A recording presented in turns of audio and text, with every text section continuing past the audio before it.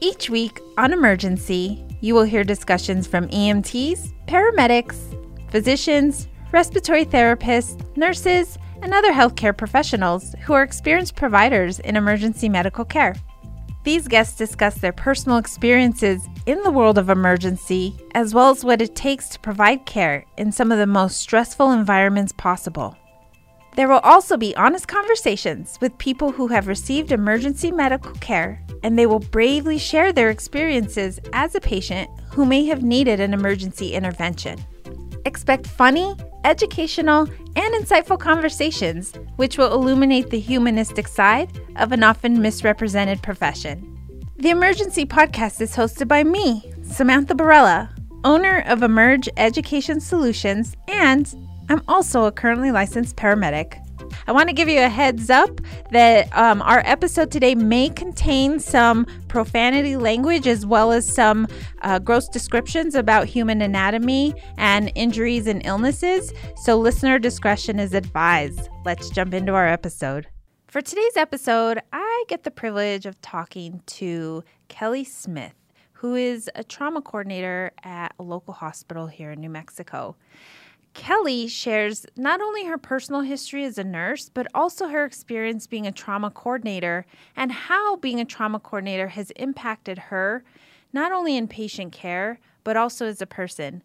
Kelly has some vulnerable moments and shares some amazing stories with us. We also share some laughter, and I hope you guys enjoy this episode that's everything trauma. For more information about trauma, as well as how you can obtain CE credit for this episode, please visit www.EmergeEducationSolutions.com. I'm really, really pumped for today's conversation.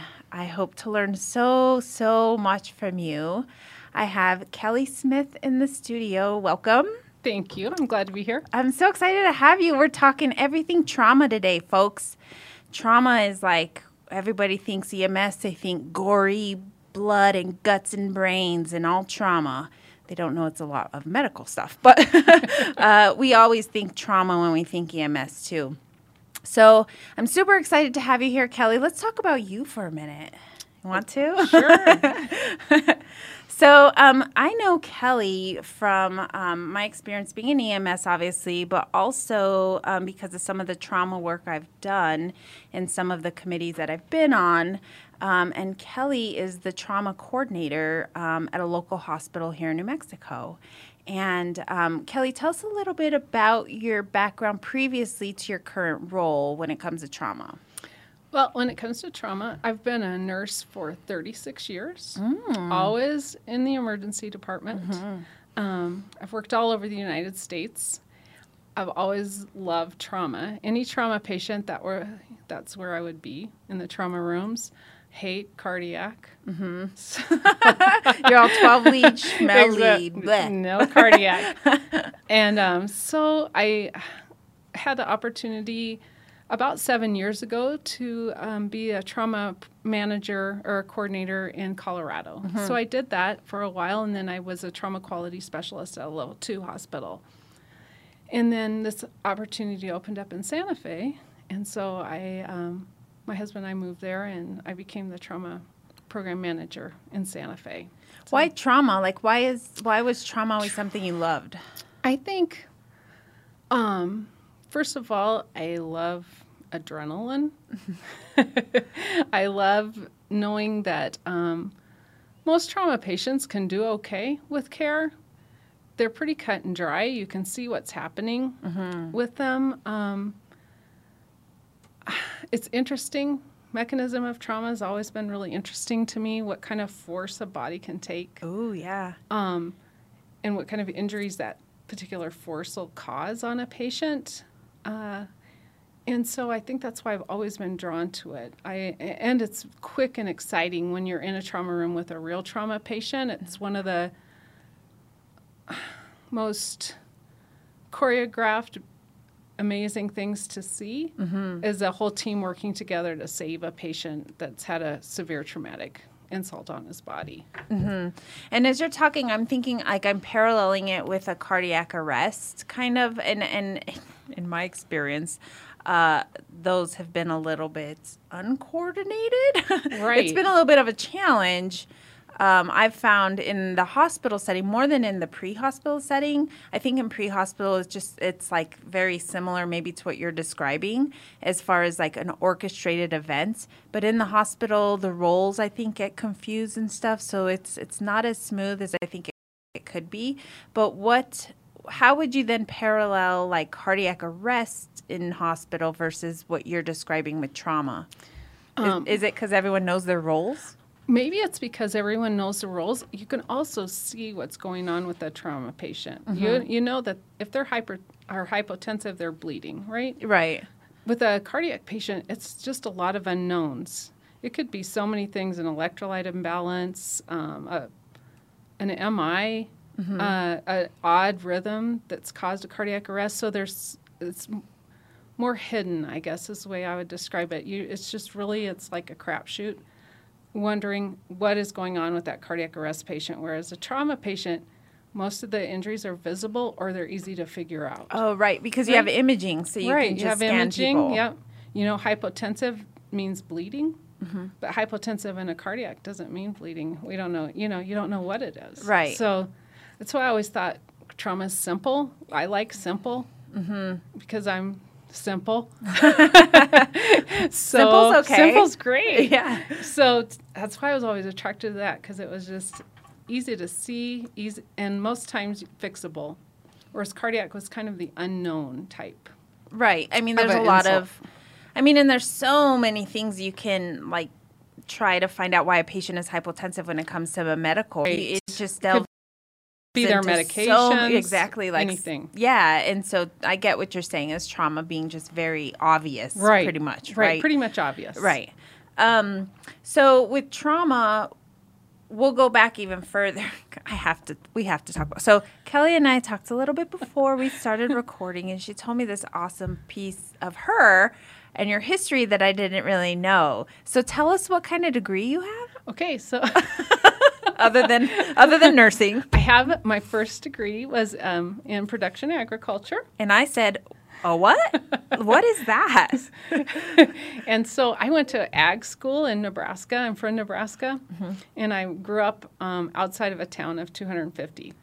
So I always was a ranch hand. I lived and worked on horses my whole childhood. And all I wanted to do was manage a feedlot or manage a ranch when I grew up. So I went to ag school in Nebraska, and like I'd have classes like sheep management. Wow. So you learned a lot about the animals A lot about animal management. that you didn't know. And is it like animal behaviors? No, more like feeding and growing animals to get the most bang for your buck when see. you send them off to market. I Yeah. see. Wow, that is so cool. So, I'm yeah. just like, screw EMS. We're talking today. Me. I was also the Garden County Fair and Rodeo Queen. Good for yes, girl. I want to see some pictures. I had a crown. That's so awesome. Do you still have it? No, I don't have. I Damn. don't have the I was crown. gonna be like, can I you wear know, it? Can I you will wear it? I'm gonna buy one and wear it. I was like, stand by, everybody. We're gonna post a picture, but you don't have it. So No, damn. no. So yeah, so that was my like love of my life, was anything ranch related. Right. So is there a connection between that and nursing and trauma? Maybe. With ranching, you never know what's going to happen. I mean, we worked with a lot of huge animals. Let's face it, cattle are 1,200 plus pounds. I've seen a lot of injuries at rodeos, things like that. Mm-hmm. So, and also it was kind of probably a similar in there. Most of the time it's kind of laid back, but when something happened, it was big and good. Yeah. Or bad, however you want to look at it. For me, it was good. Yeah. Or I bad. know. Yes. It was serious. It was serious. It wasn't some bullshit. Right. So that was probably part of it. Now, I want to tell you, my dad told me I had to go to nursing school to have an honorable profession, because that's how old I am, as women had to have an honorable profession. And that wasn't, or was it because you were a No, woman? He didn't want me to be a ranch hand. Like Right. that didn't really equal Right, with that's a being man's woman. job. Oh, I see. So when I went to nursing school, I didn't even know that you had to take a test or state boards to become a nurse. I had I knew nothing about nursing at all. So it was all brand new to me when I started nursing school. What made you stick with it for all these years? Like, did you just fall in love with it? I fell in love with the ER nursing. And I think a lot of it was my life was pretty chaotic growing up. So I was able to handle that chaos in the ER. That was normal for me. So I felt comfortable there. I had worked a little bit on a OB floor. That wasn't comfortable for me. It was not at all. But that ER, that chaos, that unknown, that's what I was used to growing up. Right. So I was right at home in that situation. Right. So let's go back to some of that experience that you have and talk a little bit about trauma and the trauma patients that you have. So, and correct me if I'm wrong, I'm just making an assumption by piecing all these things you're telling me about yourself together that you were you were working in the ER, taking care of patients, doing patient care, and then at some point in your career you decided you wanted to maybe make an impact or have a say or a seat at the table when it comes to trauma patients specifically. So, share with me what that experience was like what made you decide to become a trauma coordinator versus just doing patient care? Well, one thing is exactly like you said. I wanted a seat at the table. I felt like I had enough years of expertise in working in trauma hospitals, trauma centers. I've worked in huge hospitals to little hospitals on islands in Alaska. I felt like I had the experience that I could bring all that experience to the table as a trauma coordinator to make whatever trauma hospital I was at even better than it was. Okay. So that was and still is my goal is, to me, trauma care is so important. And I want everyone to have the best chance ever that is ever in any kind of trauma situation. Right. And it includes pre-hospital, pre-hospital to the day of discharge is what I follow right now and look at. Yeah.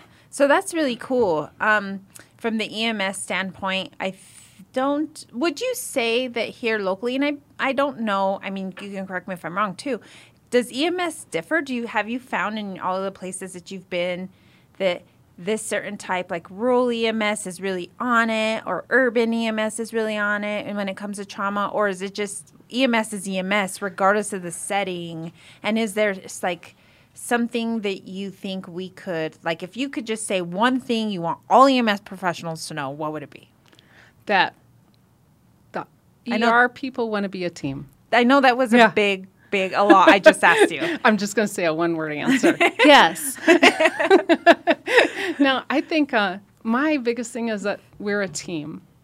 Whether we're in the hospital or we're out in the field, we're all one team because we're taking care of that same patient. Right. We just happen to have them at different points of time. And that's what I really want to strive for in this area. And I think we mostly function like that as a team, that our goal is to make sure that patient has the best care from the time they're picked up to the time they're discharged from the hospital. Right. So that is the thing that I see, and I will tell you, I've worked with the volunteers. They do what they can. They're very impressive for what they can do. But the EMS in this area is top notch from what I've seen from working all over the country. Wow. So I am always impressed every day. Wow, So, that's super awesome to hear. Wow, I'm not even in the field locally, but I feel really flattered that you said that. I'm really proud to be a representative of the EMS that's in this area and what they bring to the table. Absolutely, they're very professional and they know what they're doing. I am beyond impressed. So yeah, proud to be part of the team. Aw, and I want to toot my own horn though, because I get to train some of those providers, you know, depending on the department they're in. There's numerous people of those providers that I've had the opportunity and privilege to train. And trauma is really kind of my area that I really like. I mean, I like cardiac and I like airway as well, but trauma is one of the areas that I really think where we can truly make a difference with the tools that we have on our truck. A lot of times our medical patients need medications that are outside of our scope, or they need procedures and treatments that are outside of our scope. But when it comes to a trauma patient, I truly feel like we have the tools to really save those people and do good care on them and get them at least to definitive care. Absolutely. Right. Bright lights, cold steel. Pretty much. So I'm really I'm gonna just thank you so much for that the compliment for the local guys, EMS. and thank all the EMS in this area. I would trust any family member and myself with them, and I'm not a very trusting person when it comes to medical care. Yeah, because I'm very like overprotective, and I want to make sure everybody's doing everything right. And them I would put in my hands freely. I would put myself in their hands. So yeah. Thank you. Yeah. So tell me if you could think of one particular patient that has really impacted you along your career. It could have been when you were as a trauma coordinator or when you were doing patient care in the ED. We all have like this handful of patients. If someone were to ask us, tell me the most story that impacted you the most, something like that, you can probably think of a few off the top of your head. Right. We probably all can, right? If you're seasoned and have been in a minute, right? Yes. So can you share? Are you willing to share, or do you have a story you can share with us? I have so many stories. Ooh. Well, we got time, girl. Go ahead. Ready, go. So this was happened in most of my experiences. I would say that really impact my myself and my being on patient care happened when I was an ER nurse, just because I was an ER nurse for so many years. And the first patient that I can really remember impacting me is I was working in a huge level 1 trauma center in Texas. And I was young. And when you're young, you're a hot shot. And you're very egotistical. And you think you know everything. And a young boy came in. He was 10. And he had a seizure on the side of the road in town. And so we had him in the trauma room. And I'm going to just say we, because I was one of them that was doing it. We're yelling at him, saying, what did you take? What did you take? Because we were sure he had ingested drugs. We were not nice to him by yelling at him. All he wanted was his grandma. So we were caring for him, and then suddenly he had a disconjugate gaze and arrested. And he ended up dying. And all he wanted was his grandma. Yeah. And from that time, I thought, why were we were judgmental. We were not nice. And why were we like that? You know, we were so full of ourselves that we didn't listen to him. And that really changed the way I was, I want to say, way I treated people. Because I'll never forget it. It was, probably 33, 34 years ago now. Yeah. So it really made a huge impact on me. Just to know that everyone has a story and everyone has a family that loves them, that you really need to stop and listen to that person and not be judgmental. Just because a person comes in drunk all the time, they're not a drunk. They're somebody's family member that means something to somebody. Right. Yeah, because we get into that. Yeah, and I think it's really easy, especially as you get burnt out. And do you think you were burnt out at that time? I think I was just full of myself. Oh, okay. Okay. Yeah, I think I was just, thought I was... Hot shit. Yeah, hot shit. Yeah. Right, I thought I was hot shit, and I was working in this level 1 trauma center. We saw over 600 patients a day there. Jeez.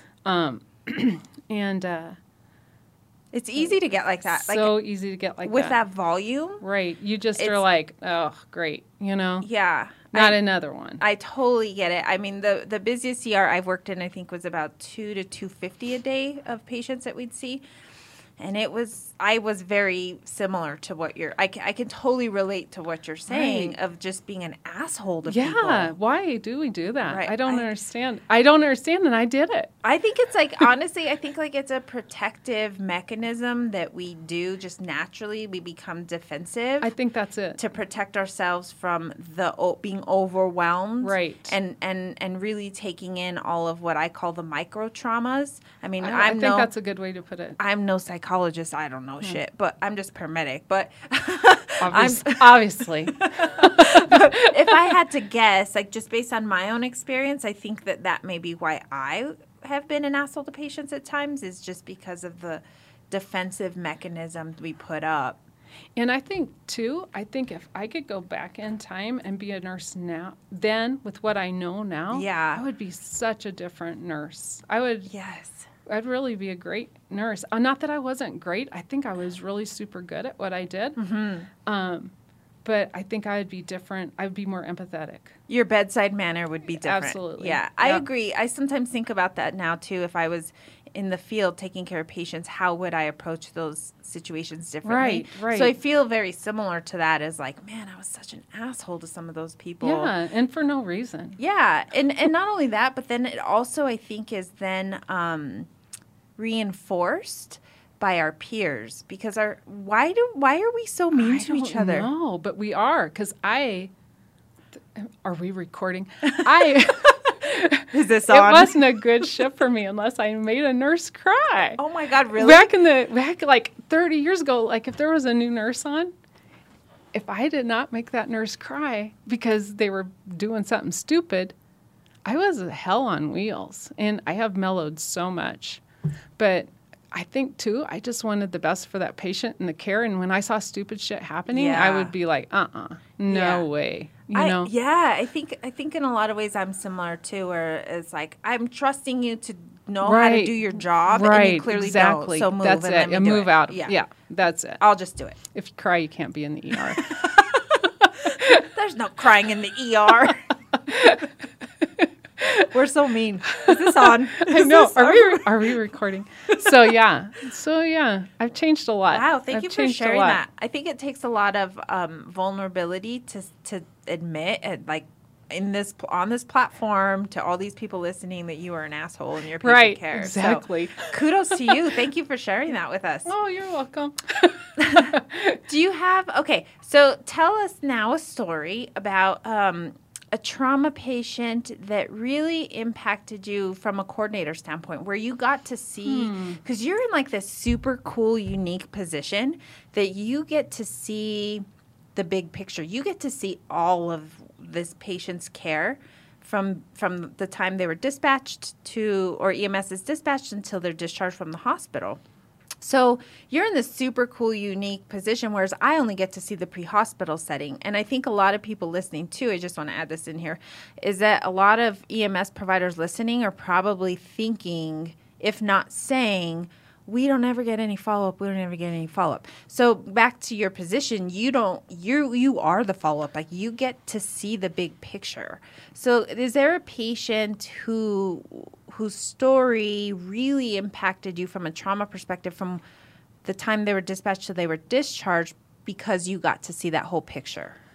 The most I can think of, like, I go through so many charts, and let me say part of my job is I feel like I'm a private investigator. Mm-hmm. So I read these patients' charts from pre-hospital EMS run sheets throughout their stay, and then I look at them daily while they're in the hospital. So I'm concurrent, like within 24 hours of care that they're getting.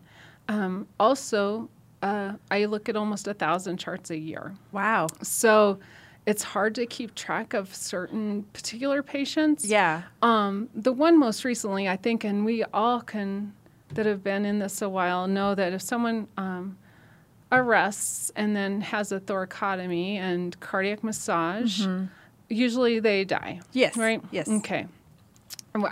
I've seen many open chests, and I've seen very, very few live. Right. And so what she's describing, for anyone who doesn't know, the lingo is that we call it, and you may have heard of it, as like cracking the chest. So they'll just cut the sternum open. Or do they cut the ribs? Ribs. Okay. So they cut the ribs, open up the ribs and the thoracic cavity, and then they have direct access and view of the heart. Right. And so then you can, I've seen IVs started in the heart. I've done cardiac massage.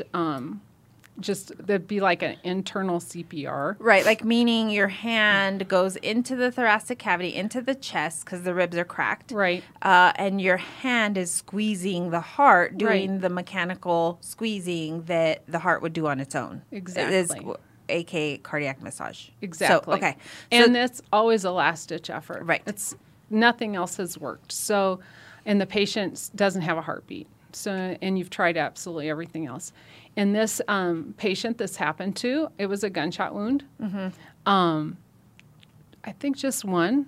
Yeah, just one. That arrested on the way to the hospital and had a crack, got his chest cracked in the ED, in the trauma room. Had 10 to 15 minutes of cardiac massage. So his heart was not beating on its own for 10 to 15 minutes. While this is happening, he's getting loads of blood to bring him back. You're infusing him. Infusing him with blood. Yeah. Right. Because he's losing so much from the gunshot wound. Went to the OR. They stopped the bleeding, and the guy went home fine. I know, right? Wow. I've never seen it. Wow. So, yeah, he didn't go to a nursing home. He didn't go to LTAC. Like he was cognitively intact. Yes, he was fine. Fine. So those of you that don't know some of the medical background and how all this pieces together is that really our goal in EMS and probably in the ED too is brain perfusion. Obviously, the heart perfuses the brain with oxygen and blood and gets rid of waste products too, but primarily the brain lives off of oxygen and glucose. So if the heart isn't pumping, the brain's not getting the nutrients it needs. And the brain is very sensitive to a lack of oxygen. And usually most healthy people can only sustain about 4 to 6 minutes without oxygen to their brain. And that's somebody who's healthy that doesn't have any comorbidities. So somebody who has like diabetes or cardiovascular disease or COPD or something like that, their time frame is even less. And so if the heart's not pumping, we try to do that by doing chest compressions in order to perfuse the brain so the brain's cognitively intact so that patient doesn't end up as a vegetable is really the goal. And so last-ditch effort, like Kelly's describing, is that someone out there, some surgeon, cracks the chest. Everyone loves a cracked chest. And they go in and then they will manually squeeze the heart to pump blood to the brain to try to help keep the brain cognitively and neurologically intact. So that's kind of what Kelly's trying to describe. But like she said, it's a last-ditch effort. If you can imagine getting your ribs cut and someone's hand going into your chest to squeeze your heart and then let go of your heart so the heart can fill up with blood and then squeeze it again. And that would be the same thing as your heart beating to perfuse your brain. So that's the long story from... Rarely works. Trying to keep it general, so people can understand. But cracked chest. So if you say, like, when we in EMS hear that our patient got their chest cracked, we're like, what? That's so gnarly, because they're literally breaking the ribs off of the sternum. Exactly. Now, I've only seen one of these, and when they did it, they did both sides of the ribs. Is it generally both sides, or is it only one side? It depends on where the bleeding's coming from. So, say I get shot in both sides of my chest. Yeah. And I don't have a pulse, and they've tried everything. They're going to crack both sides because obviously I've got bleeding occurring in both sides. Right. Usually they'll only crack the side, one side. Okay. Yep. Rarely two. Okay. And so this individual that you're describing, so he got his chest cracked, and then he went to the OR, and then they put it back together? Yeah, they just sew it back together. Wow. Oh, my gosh. I can't imagine how much pain. Right. Like, if any one of you have broken a rib before, You, I'm sure, can imagine how painful having all of your ribs off of your sternum broken. That's it. And a lot of times what they'll do, Sam, is they cut in between the ribs and then spread that open too. Like on the side, under the armpit? They use a rib spreader. Oh, my gosh. Which can't be comfortable either. The healing, I'm just thinking of like this particular It'd be like having a huge open heart surgery. That would be so painful. Yeah. And all of you guys, like now, if you, like as you're talking, I keep touching my chest and touching my sternum because there's not a whole lot of tissue there. There's not a lot of protection. So the healing time of your ribs fusing back together, essentially, how long is that? Like a year or two? No, I don't think it's that long.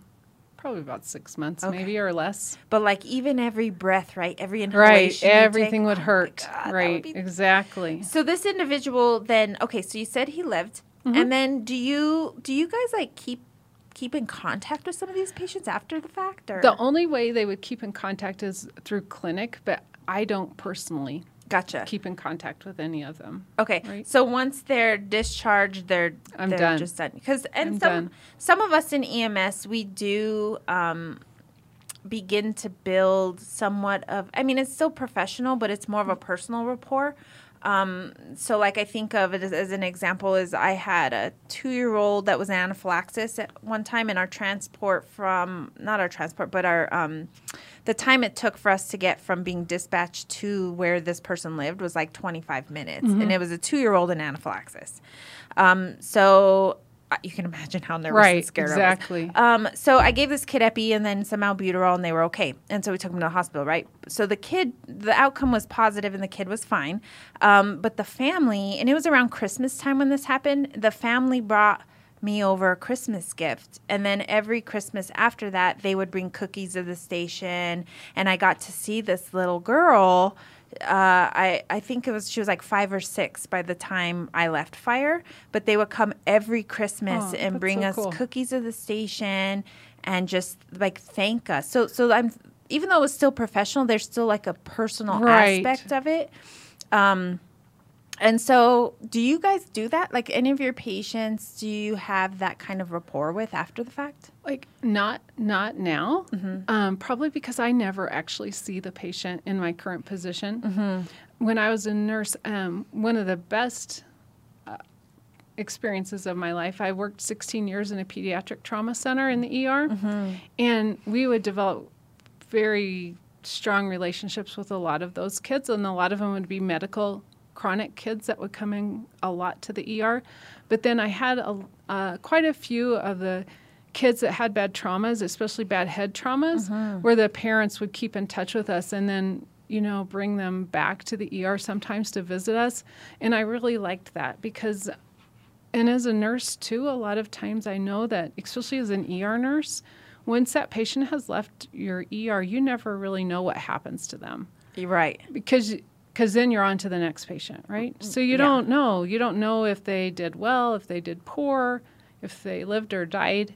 So you just go on to the next patient. And that's one thing about working there that I loved. I love pediatric patients. I loved working in a peds hospital is that you did develop a relationship with some of these patients. And like you said, it was like a professional relationship, but we get Christmas cards or coloring, pictures, things like that. And one of the patients that I remember was a young kid. I think he was around 13. He was, I can't remember if he fell or what, but he had a big epidural bleed. And my friend, my best friend, and I were always in the trauma rooms together, and we had him, and he was herniating his brainstem, and we ran him to the OR, and they just started taking, drilling his skull off so that they could evacuate that bleed in his head. And we thought, this kid's dead. He's herniating his brainstem. And then we went down for the next trauma. And probably about, I'm going to say it was almost half a year later, I was out in triage, and it is a crazy triage. A children's ER triage is nuts. I can imagine. There's like 75 kids out there, and everybody's crying and yelling, and the parents are getting pissed. And yes, yeah. And so this woman walks in with this teenage kid and he's got braces and he just looks like a goofy teenage kid, you know. And she's like, Kelly? And I said, yeah. She goes, do you remember him? And it was him, and he was fine. It was crazy. I'll never forget it. And I was just like, no. She goes, I know, you were his angel. And then they shared the story with you? She's like, remember we thought he was going to die? And he's like, yeah, I'm doing good. You know, it was amazing. And that truly makes you know that there are miracles that happen. Only one of them. Yeah, and I think it's those kinds of moments that keep us going as providers. And I don't think there's enough of those moments. No, they don't come very often. And maybe that's why we're assholes. That might be why we're mean. Because we need more miracles. Yeah, we need more encouragement of the good job we are doing. Because sometimes it seems like you're working your butt off and it isn't really making a difference. It's like you're really hustling and you're really trying to make an impact and trying to do the best care you can. But sometimes it just feels like you're drowning and you just aren't making an impact. A lot of times you're drowning, especially in the ER. As a nurse, and it's a busy ER, most of the time people are very angry with you, even though you're just trying to help out. And, I mean, I've been called names. Oh, I've been shoved up against walls. Yep. I've had a gun pulled on me, a knife pulled on me. My friend had her arm broken. Yep. All by patients or patients' family members. Yes. So it's kind of an ungrateful type job. Yeah. You don't get a lot of thank you cards from patients, you know. Yeah. And just to have those few little lights, it makes all the difference in the world. Yeah, it's definitely a big deal. Yeah. So I want to link us trauma and EMS together. What kinds of things do you think EMS does good at, and what kinds of things do you think EMS needs more training in? Boy, like I say, Sam, I think the EMS here does a great job. Great job. I think the biggest thing maybe is, and it goes both ways, is communication in the ED. And I think both sides need to work on that. Yeah. And when I say communication, I'm talking about communication about what is going on with the patient. I don't know an easy way to fix that but just to talk. And a lot of times they will tell someone, but then that ER side, they don't tell anybody. They just keep it to themselves. You know, so then when, say, a surgeon comes in and wants to know what's going on, they don't know because EMS has left. The person they told, who knows where they're at. Yeah. So I think that's the biggest thing. And just know that if they need anything, that I'm always available for any help at all, or communication with them, or anything like that. Because I was brought up in an ER culture where EMS has your back and you have their back. So that's what I want to really see here, is that we're in this together. Right. And I always respect EMS so much. I couldn't do their job, you know. So I think that's it. Communication. Improvement of communication and about the patient. When you say communication, that's not just verbal, it's written communication verbal as well. And written. I think, well, as far as verbal, you know, it takes a while to get a run sheet, but those guys are busy, and I understand it takes them a while to write a run sheet. It'd be like me trying to catch up on my charting, you know, when I used to have to do it by hand. And the good old days. The good old days. Everybody needed a pen. So I think that's the biggest thing, is just not only written, is verbal communication is even more key. Because I always tell the ER providers, and that includes doctors and nurses, especially with trauma and mechanism of trauma, is if the EMS said, let's just use a car crash. If the EMS says the vehicle looks like this, then the vehicle looks like this. Don't second guess them. You weren't there. Right. You know, so I think that's a big thing, is just maybe descriptions of the scene. Yeah. Really emphasizing that, this was a bad car wreck. Because I'll get providers that will say, well, they didn't have anything wrong with them. The car couldn't have been that bad. And I said, if EMS says it was bad, it was bad. Yeah. You know?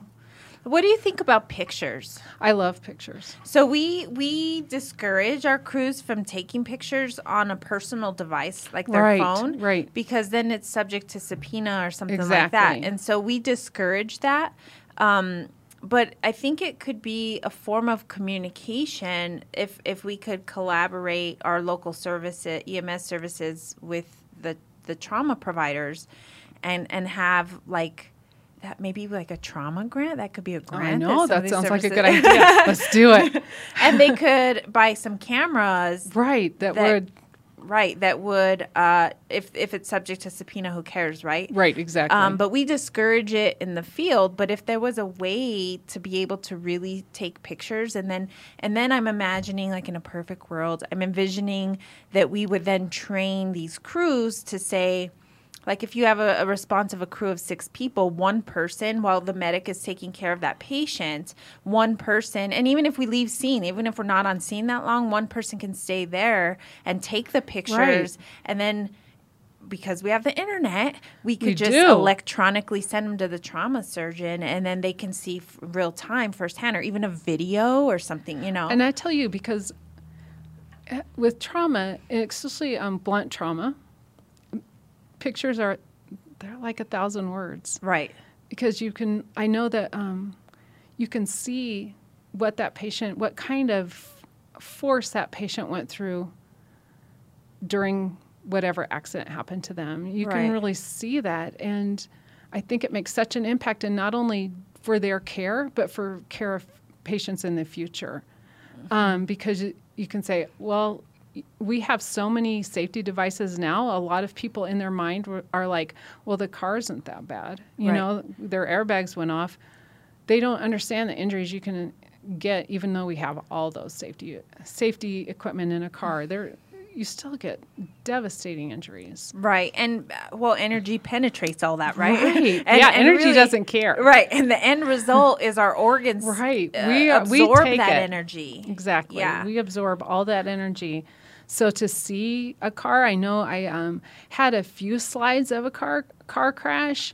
I think a family member had shared them. And I used that in training with the trauma nurses, because this patient they had thought wasn't that bad, And then I showed them the car and then the patient's injuries, which she had some big injuries. And then they were like, oh, yeah, no wonder she had those injuries. Look at her car. Right. And then you get that odd case that there's nothing wrong with the car and the patient is messed up. Yeah, totally messed up. Yeah. Well, and I even was, as you're talking, I'm thinking about, like, even at a civilian, regular, everyday layperson, right? If your loved one is flown to the hospital, let's say, because they were in a car accident, always the first thing is, what did the car look like, right? Exactly. That's exactly right. And looking at that picture, really, and I've not had this experience of showing a picture to a loved one, but when they arrive on scene and they see the condition of the vehicle, there's an impact. There's this show of emotion just based on what that scene looks like. Because you can imagine then, as that person whose loved one's been in that accident, you can imagine, oh my God, if the car looks like that, he's got to be injured so badly. Right. And I think that is where we should try to shift the culture a little bit. Absolutely. To make it more of a standard protocol that we are taking pictures for you guys. Right. And eventually getting them to you, like, within maybe half an hour or something, like a time frame. I think that would be amazing. That would be really good. Let's work on it. Okay, we're going to change the world. We'll do it by next week. Let's change the world. Okay. Yes, I love this. Okay. So about how many trauma patients, so you said 1,000 charts a year. Now, is that like just Joe Schmo sprained his ankle, or is it like is there like a criteria? There is a criteria. And as part of a trauma center, we have patients that have to meet inclusion criteria. And those are the ones that we put in this data bank.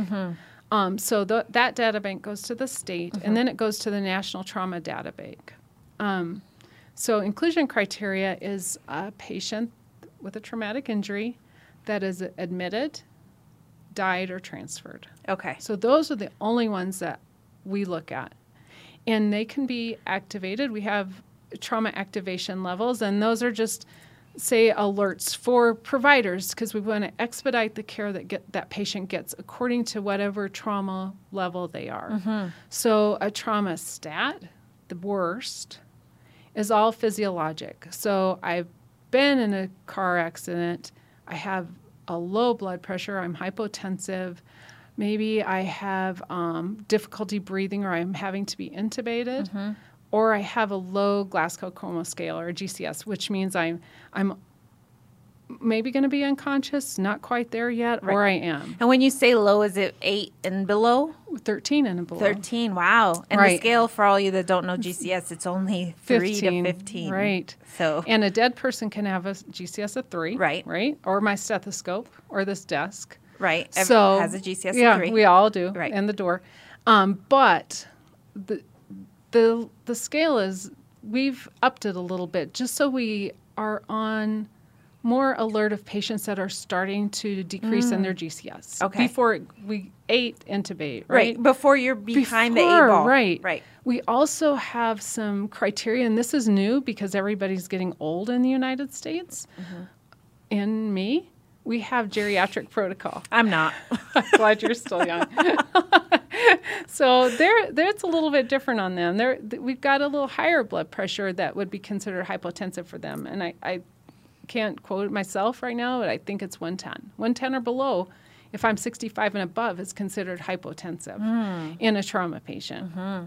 So those people, everyone's going to be there when that patient arrives, hopefully, unless they come by car. And is it because we call it, or the information we're providing to you guys? The information you're providing, and also EMS crews are really getting good at calling that also. And I can read that in the run sheet, because it'll say trauma stat called to the hospital. Right. Okay. So everyone is there. A surgeon is there, respiratory is there, anesthesia is there, x-ray is there, the ER doc's there, you got 3 nurses. Everything's there and waiting because they know this could be bad. We don't have a lot of time to try to save this patient. Right, right. We in EMS call it the golden hour. Very golden. Is that still? It's still that for way. you guys? Okay, yeah. So but we want everything done within that hour. We want them to the OR within an hour. And that's our goal. Can, that's our goal. We say bright lights, cold steel, golden hour. Yep. From when it happened, not from when we're dispatched. Right, from when it happened. Not from when we get on scene, but from when the actual injury occurred. Yeah. So you gotta hustle. Be prepared. Those are the ones that really need to move smoothly. Yeah. And then we have our second level activation, which we call a level 2 activation, and that is based fully on mechanism. Mm-hmm. So stats are physiologic. Mm-hmm. Level 2s are mechanism. So, and we have criteria for those mechanisms. It's just easy to look at. Like, I'm an adult and I fell greater than 20 feet. Right. So I might be walking around, but science has proven that if an adult falls greater than 20 feet, they have a higher incidence of a severe injury. Right. So, and it'll be car wrecks, open fractures, 2 long bone fractures, things like that. Yeah. Those are all level 2s. So that means that we're ready for you in the ER, but we're not going to have that full team there to take care of you. Okay. And then everything else, grandma that fell down and broke her hip, right? That's a trauma eval. Means some surgeon of some kind is probably going to see that lady when she's admitted. Okay, and should. Yeah. And I'm thinking, like, what about the population that are on blood thinners? Like, are they We treat everyone the same. Okay. It used to be, and these are all American College of Surgeon guidelines and the CDC guidelines for triage. We used to always put anyone that fell and hit their head on Coumadin. Yeah. Needs to be this. Well, anyone that fell and hit their head, if they're having any symptoms, they're going to already be activated, and they're supposed to theoretically be in the scanner within an hour, which is what we would do with someone on Coumadin. Right. So yeah.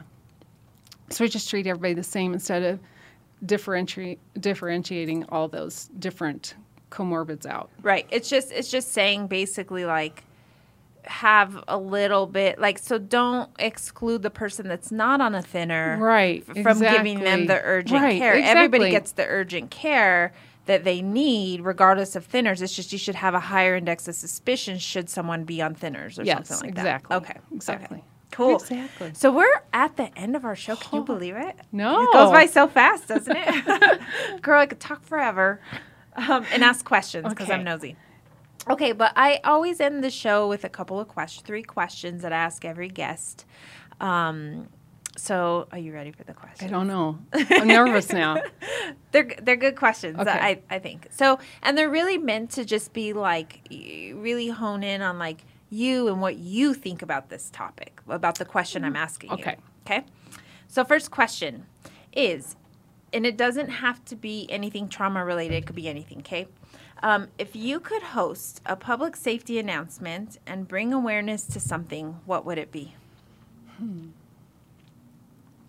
I think right now it'd be wear your mask. The COVID world. In the COVID world. So many people say that, like that's been the Right. typical answer these days. I'm going to be like, with the exception. Okay. No. That. We can use that. Yeah. Wear your mask and your seatbelt. Seatbelts. Yeah. Put your kid in a car seat. Right. There's Yeah, so many. there's so they've many. made it simple for us to keep ourselves safe. We just have to use the tools. Right. A seatbelt. How hard is Right, that to exactly. Stop texting and driving, even though we all do it. I know. Stop. Okay. Next question. Ready? I think so. Yeah. What is one thing you would want younger people to know about this profession or about trauma? Like if there was I'm thinking high school kid and they were like, oh, I really want to be a nurse and do trauma. Like one piece of solid wisdom through your experiences would you want to like give them about this life in this world? I think probably my biggest piece of advice is you're never better than anybody else that you're taking care of. You need to really treat that person, no matter what the situation, as if they were someone that you care about. And I think nurses would be so much better that way. Mm-hmm. Also that it is not as glamorous as it looks like. You go a lot of times 12 hours without a lunch break or getting to pee. Work crazy shifts all night. Not a lot of thanks. Mm-hmm. And other than that, it's been great. Other than the whole patient care side of everything. Yeah. Other than that, it's not as easy as it looks, and it's not easy money. I mean, if you're a really good nurse, you're going to earn your money. Totally. And it's not glamorous. I like that you said that. It is not glamorous. Not at all. I think a lot of times Hollywood tends to glamorize the job. It's and very it's not dirty that. and it's very smelly. Right. Oh, yeah. And that's like also the whole point of this show is like, let's bring the reality out of what it is we do. It is. It's disgusting hard. sometimes. It's hard. Right. Yeah. When you got to clean poop off of somebody that's laid in it for 2 weeks. Yeah. It is not or that's fun. Throwing it at you because they're high on meth throwing or it at you. something, I've had that thrown at me and smeared on the walls, and then someone else wants a Coke in the next room, and you're like, holy crap. Yeah, and I've seen people making snow angels in it. Oh, pretty. So, yes, it's not glamorous. It is not. Okay, and the last question. Ready?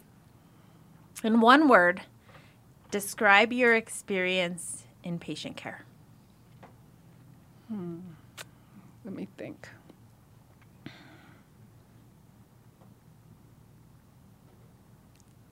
don't know if I can think of one word. Let's see. Educational. Oh, how so? By taking care of patients, I've learned a lot about myself. Yeah. So I would say that. And that's not even anything to do with medicine, but just myself as a person. Yeah. Yeah, I love that. So it's not academic education. No. It's humanistic education. Absolutely. Yeah. Absolutely. I look at the world differently, I think. Do you think it was that one call that shifted it, or is it an accumulation? I think it's been an accumulation. Definitely an accumulation, but I think that started it. Yeah. That one call started it. Yeah. Yep. Yeah. Oh, so we're at the end of our show, Kelly. Thank you so much for your input, your thoughts, your time, for being here and coming to the studio. It's been really fun talking to you, and I've learned a lot about you as a person, as well as a lot of what you all do when it comes to the world of trauma. So thank you. Thanks, Sam. Thank you. So thank you, everybody, for listening as well. Stay tuned for more. For more information about this podcast, please visit EmergeEducationSolutions.com. And everybody out there who's listening, talk to you soon. Stay safe.